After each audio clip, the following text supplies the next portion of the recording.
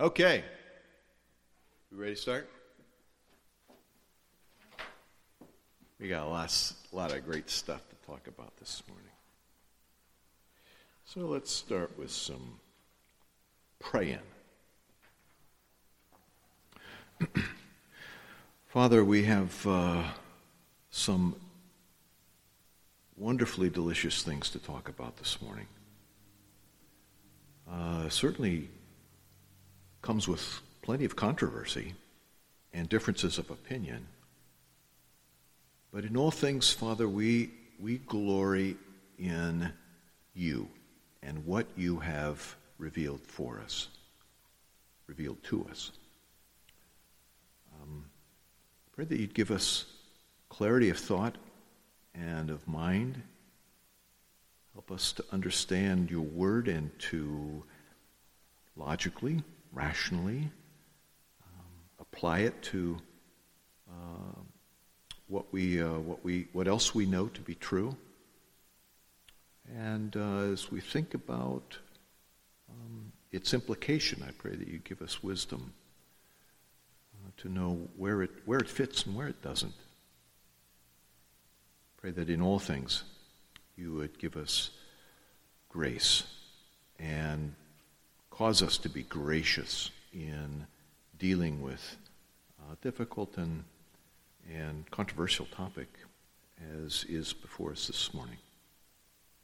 Pray this in Jesus' name. Amen. There are limits to language.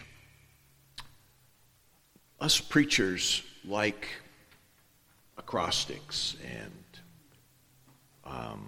alliterations and rhymes. Did you catch the rhyme last week in my sermon?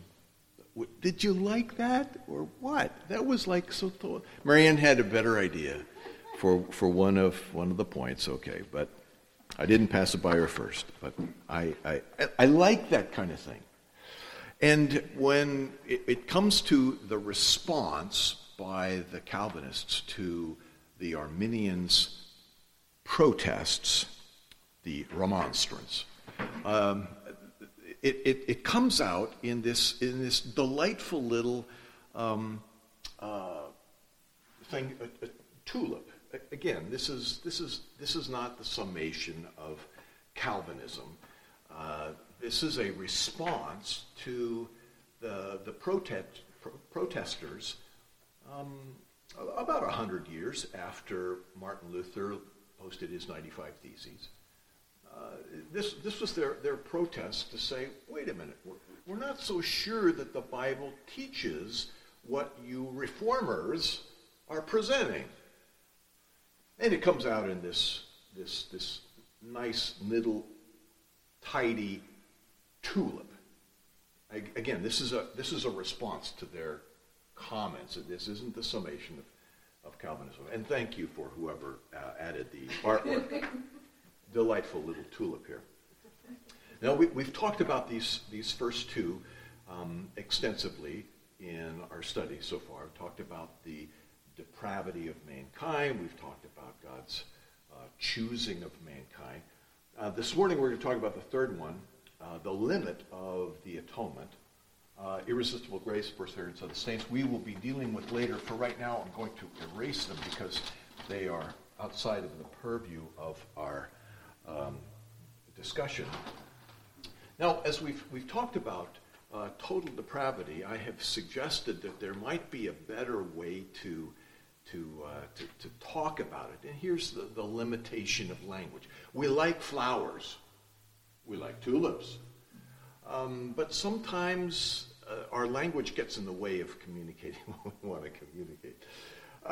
Rather than moral depravity, we could talk about moral inability or radical corruption.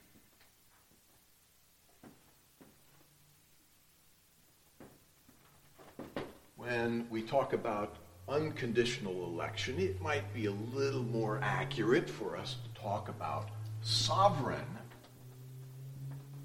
election.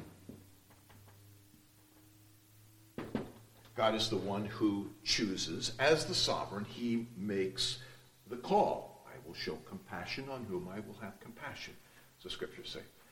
Now, in doing so, we're messing with our tulip, and we're not even going to have a flower anymore.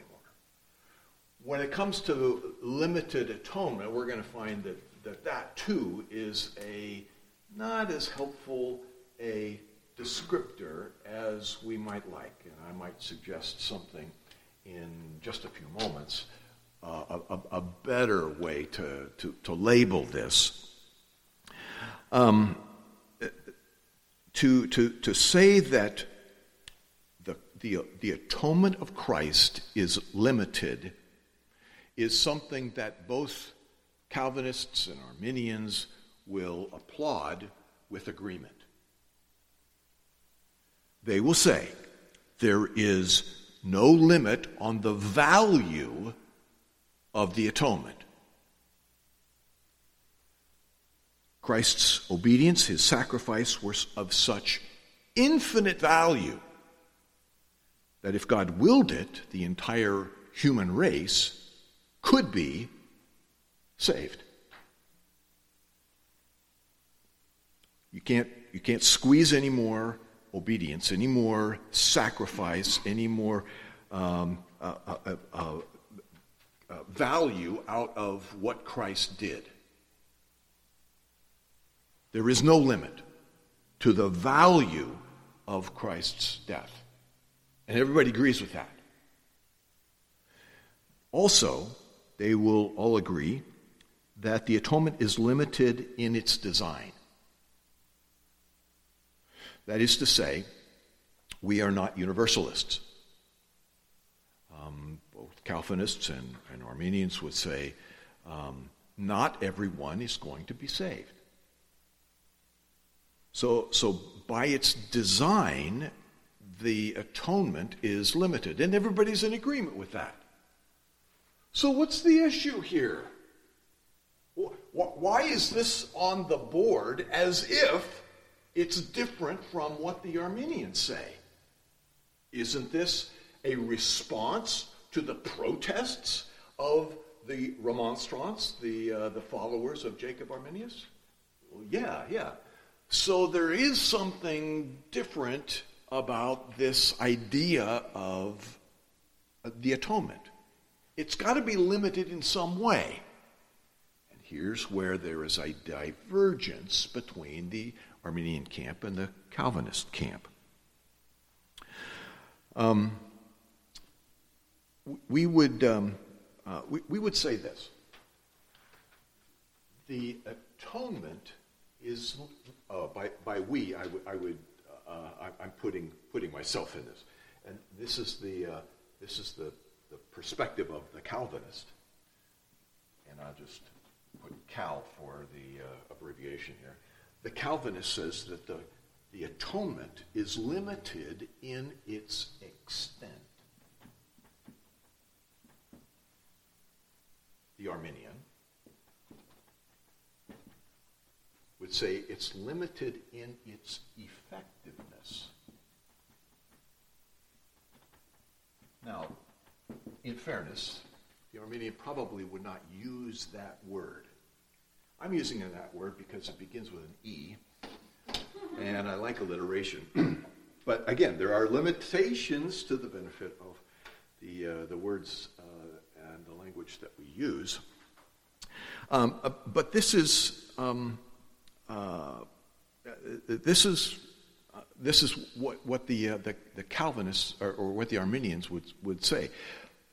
It is the atonement is limited in its effectiveness or in its powerfulness. Now, again, nobody says, or let me put it positively. Everyone says, Calvinists, Arminians agree, that the atonement of Christ is sufficient for all, but it is efficient only for some. It is sufficient for all, but it is efficient for some. Everybody agrees with that. The difference is extent or the effectiveness of the atonement. Let me explain those. If we say the atonement is limited in its extent, we are saying that Christ's death was never intended to save everyone. It was intended to save a select group, a particular group. When the Arminians say that the atonement is limited in its effectiveness, though they might not use that word, they will say that the atonement of Christ makes salvation possible, but in and of itself it doesn't save anyone. Its effectiveness is limited because it doesn't save. Actually, it makes salvation possible. Does that make sense? So far.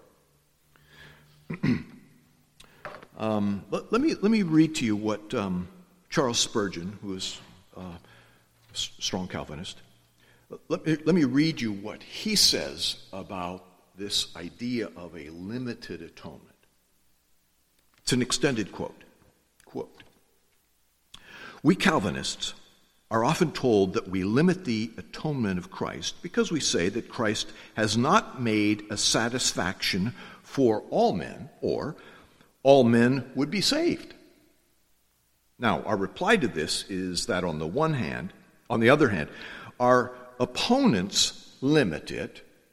We do not. The Arminians say Christ died for all men. Ask them what they mean by that. Did Christ die so as to secure the salvation of all men? They say, no, certainly not. We ask them then the next question. Did Christ die so as to secure the salvation of any man in particular? And they answer, no. They are obligated to admit this if they are consistent. They say, no, Christ has died that any man may be saved if... ... And then they follow with certain conditions of salvation. We looked over the last couple of weeks when we talked about the unconditional nature of God's election. It doesn't have anything to do with God looking down the corridors of time and seeing those who repent and those who believe. Those are the conditions that the Arminians say must be satisfied for God to choose. And the Calvinist says, on the basis of Scripture, no, that's not quite accurate. It's better to say, biblically to say, that God chooses without any conditions. Okay, back to my quote from Spurgeon. They say, no, Christ has died that any man may be saved if, and then follow certain conditions of salvation. Now, who is it that limits the death of Christ? Writes Spurgeon. Why, you Arminians. You say Christ did not die so as infallibly to secure the salvation of anybody. We beg your pardon. When we say we limit Christ's death, we say, no, my dear sir, it is you that limit it. You say Christ so died that he infallibly secured the salvation of a multitude that no man can number. Let me start that sentence again. We say Christ so died that he infallibly secured the salvation of a multitude that no man can number, who through Christ's death not only may be saved, but are saved and cannot by any possibility run the hazard of being anything but saved. You are welcome to your atonement. You may keep it. We will never renounce ours for the sake of it, unquote. So Spurgeon says it's the Arminian who's really limiting the atonement of Christ because it doesn't actually save anybody. It makes it possible for someone to be saved, but it doesn't save. Well, the idea that God does indeed secure the salvation of some, it flows not only from Scripture, but logically from these first 2 points that the members of the Council of Dort articulated. If man is dead, spiritually dead, morally unable to respond, if he is indeed radically corrupt to the core, such that he cannot change his own nature, he's dependent upon God sovereignly choosing, sovereignly working to effect new life. This idea of Christ's atonement logically fits in this whole sequence of events.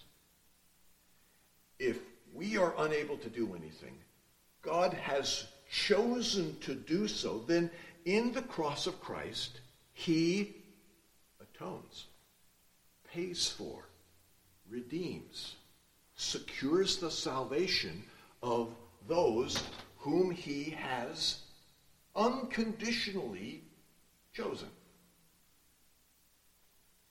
See how they all fit together like a nice tight puzzle pieces.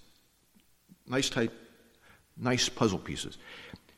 Lorraine Bettner, another strong Calvinist, wrote this. This is a summary of the debate. I put this in your notes. For the Calvinists, Christ's atonement is like a narrow bridge which goes all the way across the stream. For the Arminian is like a great wide bridge which goes only halfway across. All right, a little tongue-in-cheek here. The Arminian would not subscribe to this kind of a word picture, but I think it's accurate for our discussion here. What's at stake? So let me explore a couple of things. Let's explore this biblically. That's where we have to start, and then we'll explore this logically for a moment. Let me begin this discussion of what does the Scripture say about this by asking you to respond to my questions. Okay, I'm going to give you 4 names, and I want you to tell me if these people are individually, if they are a sheep or a goat, with regard to God's salvation. All right? Peter, sheep or goat? Sheep. All right? Judas Iscariot, sheep or goat? Goat. The Apostle Paul, sheep or goat? Sheep. How about Herod Antipas? Goat. All right. Turn with me to John chapter 10, please.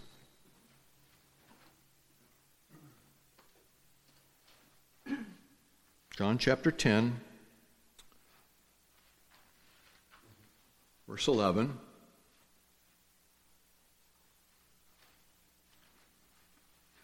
Jesus said, I am the good shepherd. The good shepherd lays down his sheep for...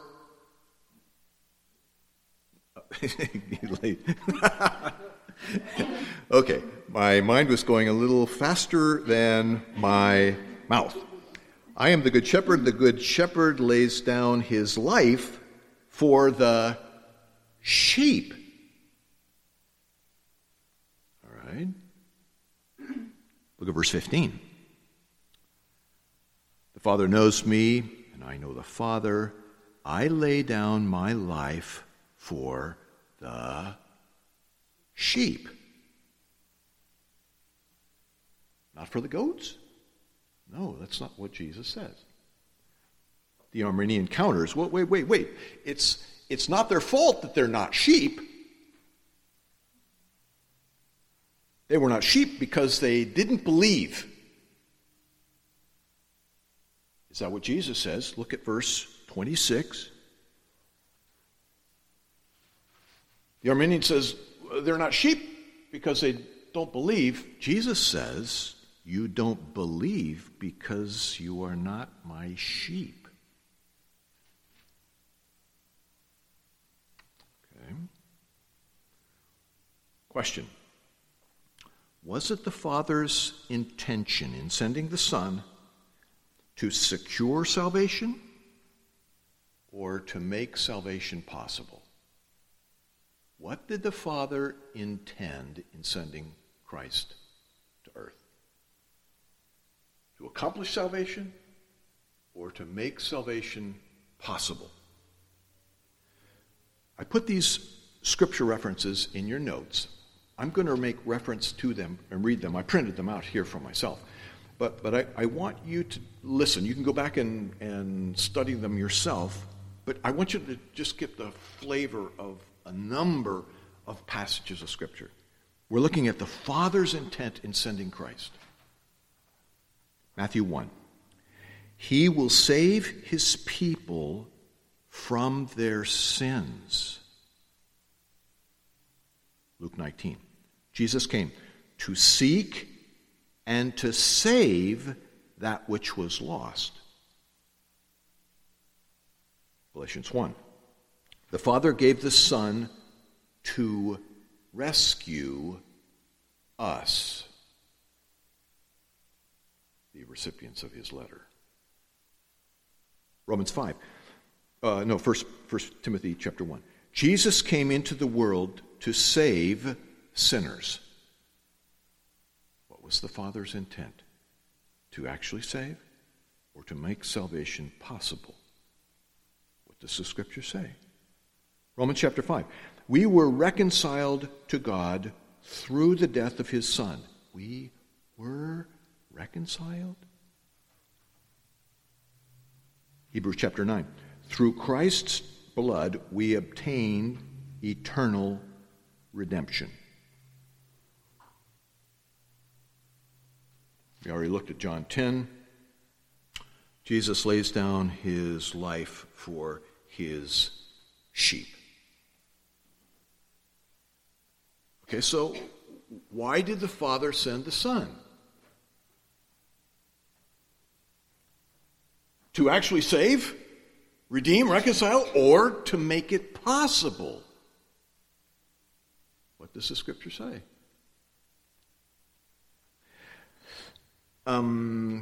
Next question.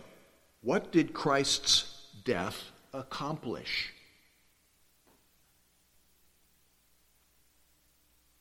Isaiah 53. His death will justify the many. Now, many denotes a whole bunch, but not every single one. Ephesians chapter 5. Christ loved the church and gave himself up for her. Acts chapter 20. Christ purchased the church with his own blood.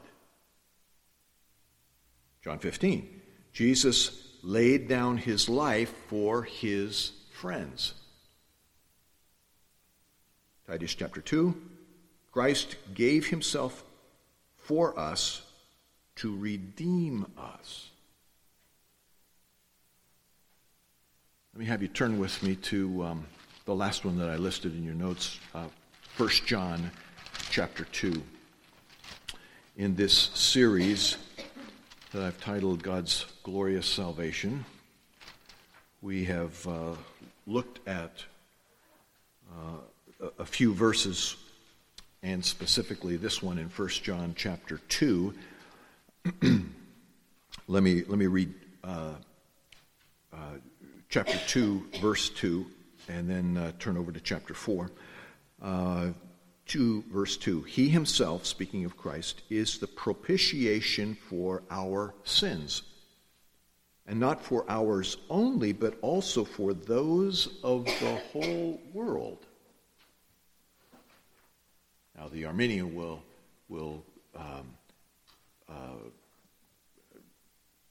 erect a tent over this one to protect it and say, see, right there, he propitiated, that is, satisfied the wrath of God for the whole world.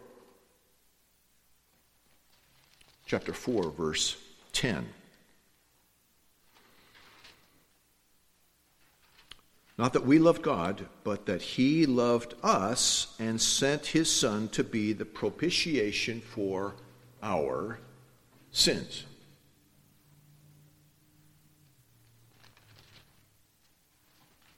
Quickly, we might add the additional note that's not in chapter 4, but it is in chapter 2.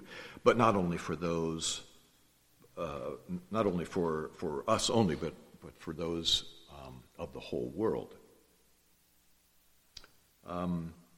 We're going to talk about that. The reason why I had you turn there was because I'm going to make reference to that in just a few moments. But the point here is that Christ died as a propitiation for our sins. He satisfied the wrath of God for particular individuals. So, did Jesus limit the purpose of his death? On the basis of what we've read in Scripture? Yes? No? Yes? Yes? Indeed he did. He died for the church. He died for his own. He died for his friends. He died to redeem us. He will justify the many. Okay, I think the Scriptures are very clear that the Father sent his Son to actually save, not just make it potentially so. And Jesus himself limited the purpose of his death. Let's explore this logically here for just a few moments. John Owen was a Puritan preacher, a strong intellectual, gentleman that is difficult to understand. He wrote a work called The Death of Death and the Death of Christ. It is kind of the go-to tome as a defense of this idea of the limited atonement of Christ. Now, in this work, he argues for what we might call a better description of this. We might call this particular redemption.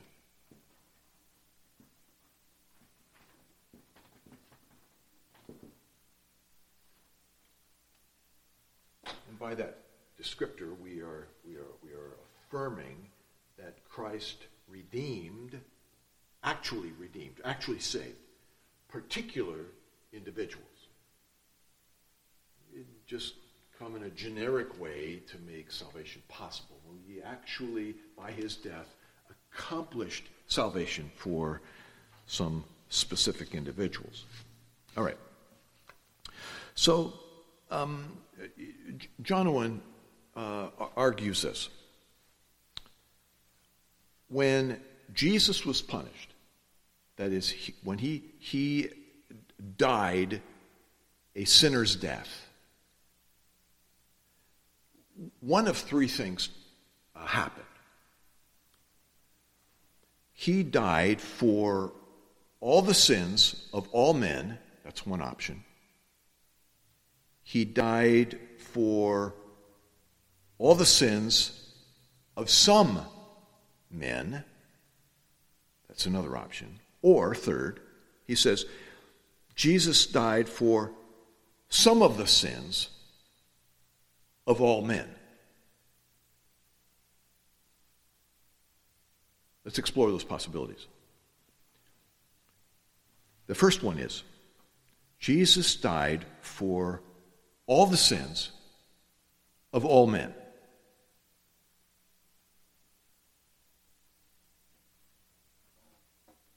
So if that's the case, we ask the question, so why are all men not free from punishment? Well, because they don't believe. But think about this. Isn't unbelief a sin? Sure. Well, if Jesus died for all the sins of all men, then he died for the sin of unbelief.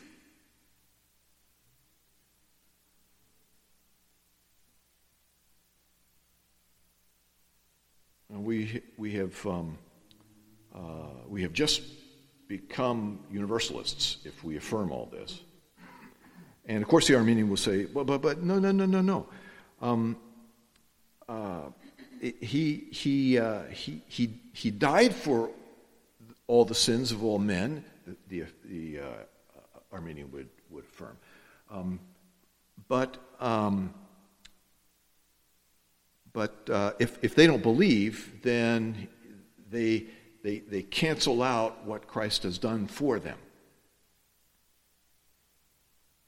Well, they've just limited Christ's atonement. That's very unsatisfying and not in keeping with Scripture. Jesus did not die for all the sins of all men. Now, the middle option is what the Bible declares. Jesus died for all the sins of some men. He died for even our unbelief. But in that redemption, he changes our want tour, if you will, and gives us the ability now to respond to him so that we are no longer stuck in that state of unbelief. We willingly, eagerly choose to believe. He's taken out that heart of stone, replaced it with a heart of flesh. Now it's able to respond to the living Lord. Well, that's the truth of Scripture. The third option here is, as Owen argues, is that Jesus died for some of the sins of all men. But that means that all men have additional sins to answer for which Christ did not die, and that leaves us with nobody being saved.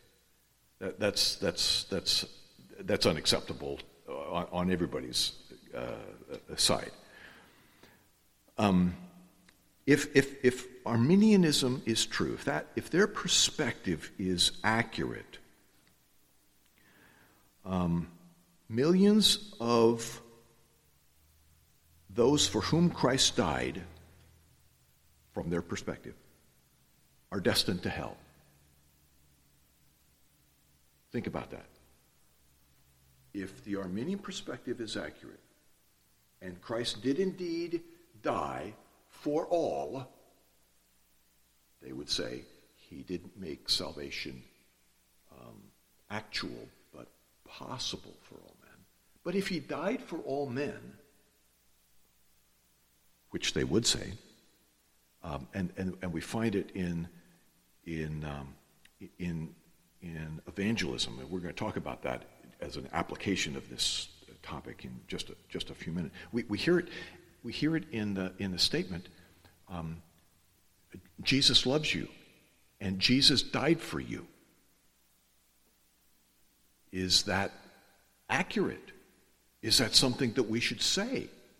Should we go up on stage and slap the evangelist in the face when he utters such words? Is that biblically true?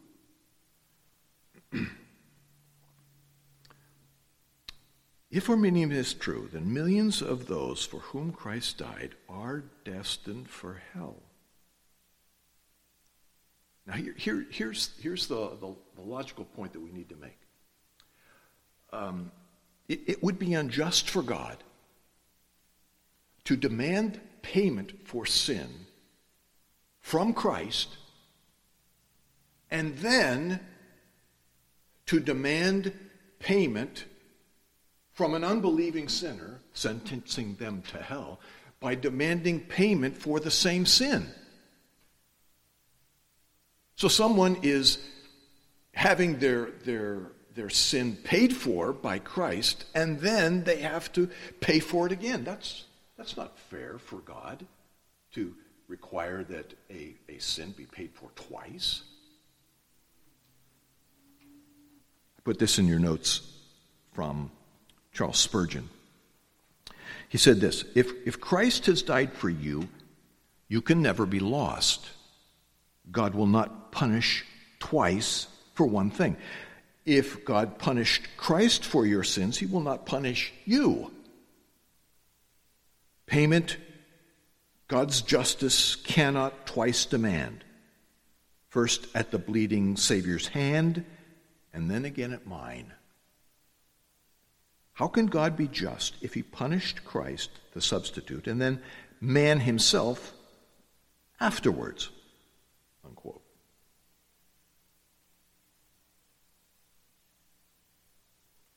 Further, if God foreknows all things, why would the Father send the Son to die for those he positively knew would be lost? For the Father to do so would be foolish at best, cruel and unjust at worst.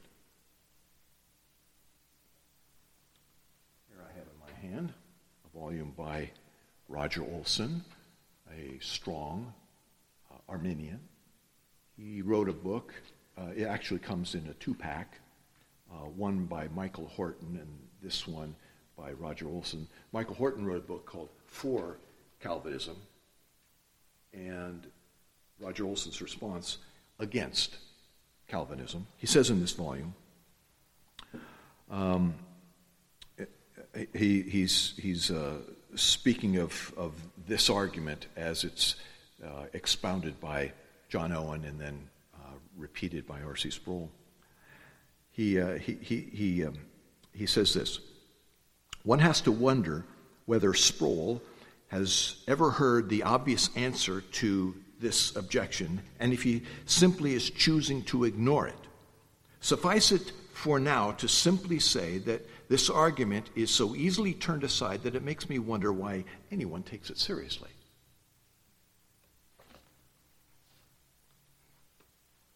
Reading from Olson's book, page 149. There is still the matter of Owen's and most high Calvinists' argument that the same sin cannot be punished twice. Again, that's simply false. Imagine a person who is fined by a court $1,000 for a misdemeanor and someone else steps in and pays the fine.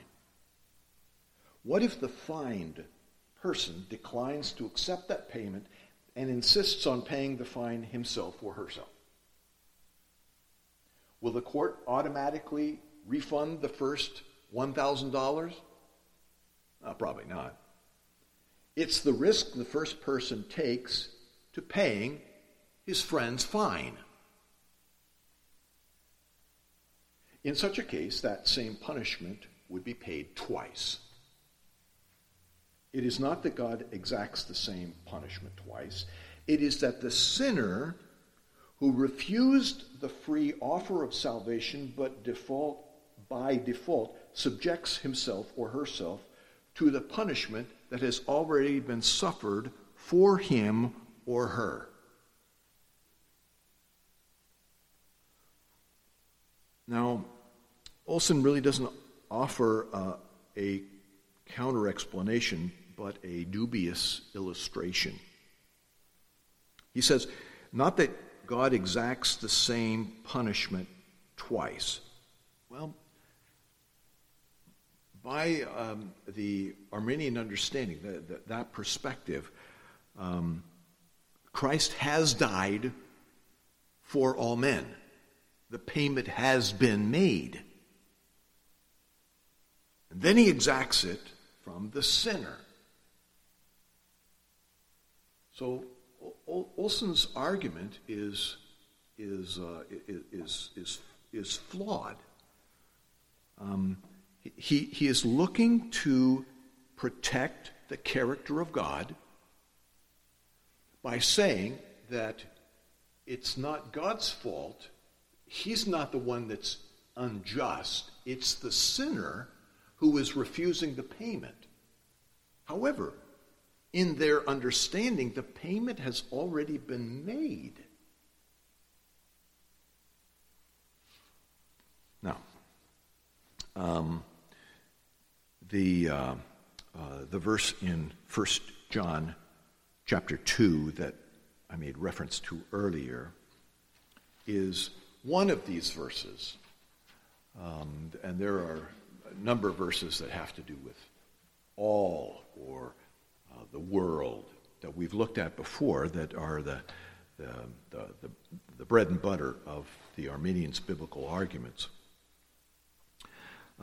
He himself is the propitiation for our sins, John writes. And when we look at John's audience, he's writing to believers, and largely, as was the case in the first century, largely Jewish believers, Jews that have now converted to Christianity, the way, as it was called. So when John says he himself is the propitiation for our sins, we would say, well, all right, he's largely talking, not exclusively, of course, but largely talking to a converted Jewish audience. And when he continues, he says, not for ours only, but also for those of the whole world. The world consists of Gentiles. And it's not just for the benefit of Jews, but also for Gentiles that Jesus died. Now, does the text specify world in this case? No, it doesn't.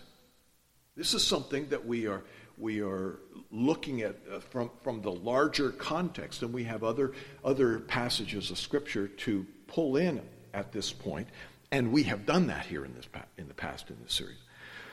And we certainly can go back and review some of those things. But the point here is that this verse by itself is ill-defined. It's not that John was inaccurate. He simply didn't give us the definition of what the world means here as much as the Arminian wants to define it.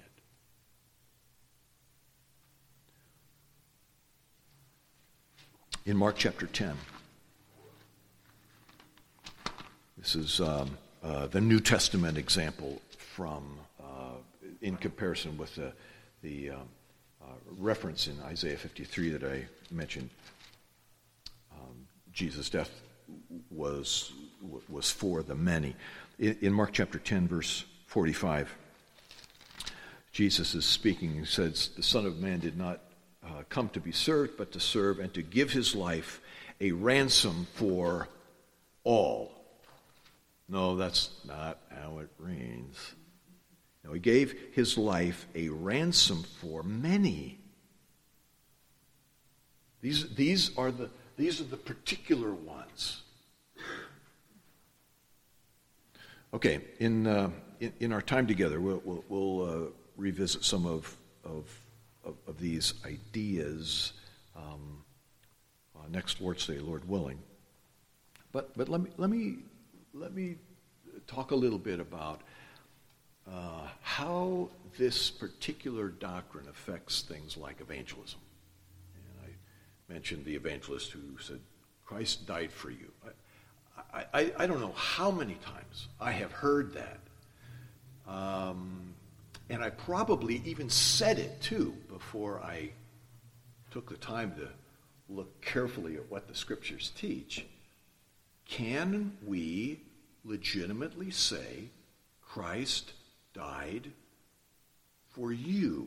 When I'm speaking to an unbeliever, can I say, Christ died for you? I don't know for sure. And actually, to say that is a rather arrogant statement. It's arrogant to presume that I know the mind of God. And I have somehow had privileged access to the Lamb's Book of Life. And I can see this person's name written there. How presumptuous of me. Well, all the Arminians and all the evangelists that might speak that kind of phrase, they don't mean it in a mean-spirited way. Not at all. They want to be used of God to draw men to himself. But I think it's more accurate for us to say things like, Christ died for sinners. Okay, I'm not putting on the friend that's right here before me. I'm thinking of a gentleman that I've recently met. His name is Richard. I haven't had yet the opportunity to witness to him, but I have him in my mind. I can't say authoritatively, dogmatically, Christ died for you, but I can say Christ died for sinners. And as I talk about the person of Christ, as I talk about the work of Christ, I am looking for the Holy Spirit's work in his life. If he has a recognition of sin, a remorse of sin, a repentance from sin, they all begin with the letter R. Preachers like that. That's what I'm looking for. I could also say, if I choose not to be really generic there, Jesus died for sinners. I could also say, Jesus died with you in mind.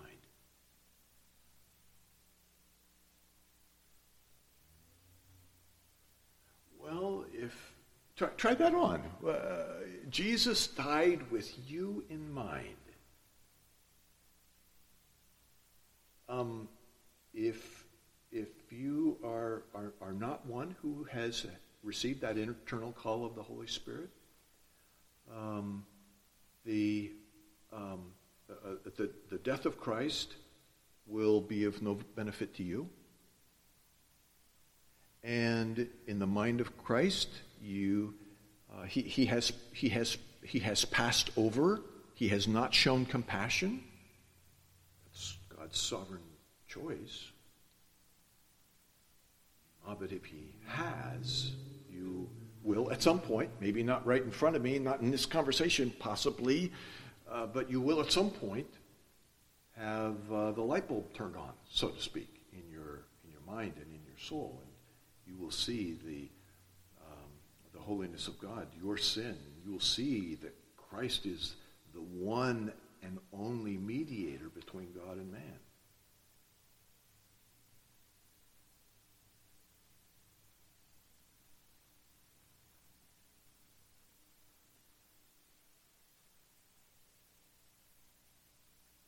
Putting all of the scriptures we've talked about together,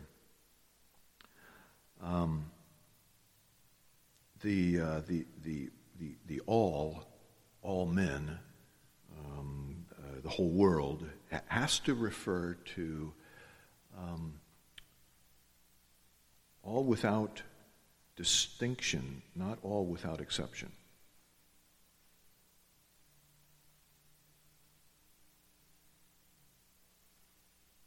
All right, so we'll put the pause here on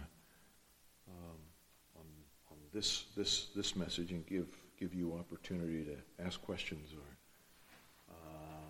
respond in whatever way you might want to respond. What do you think?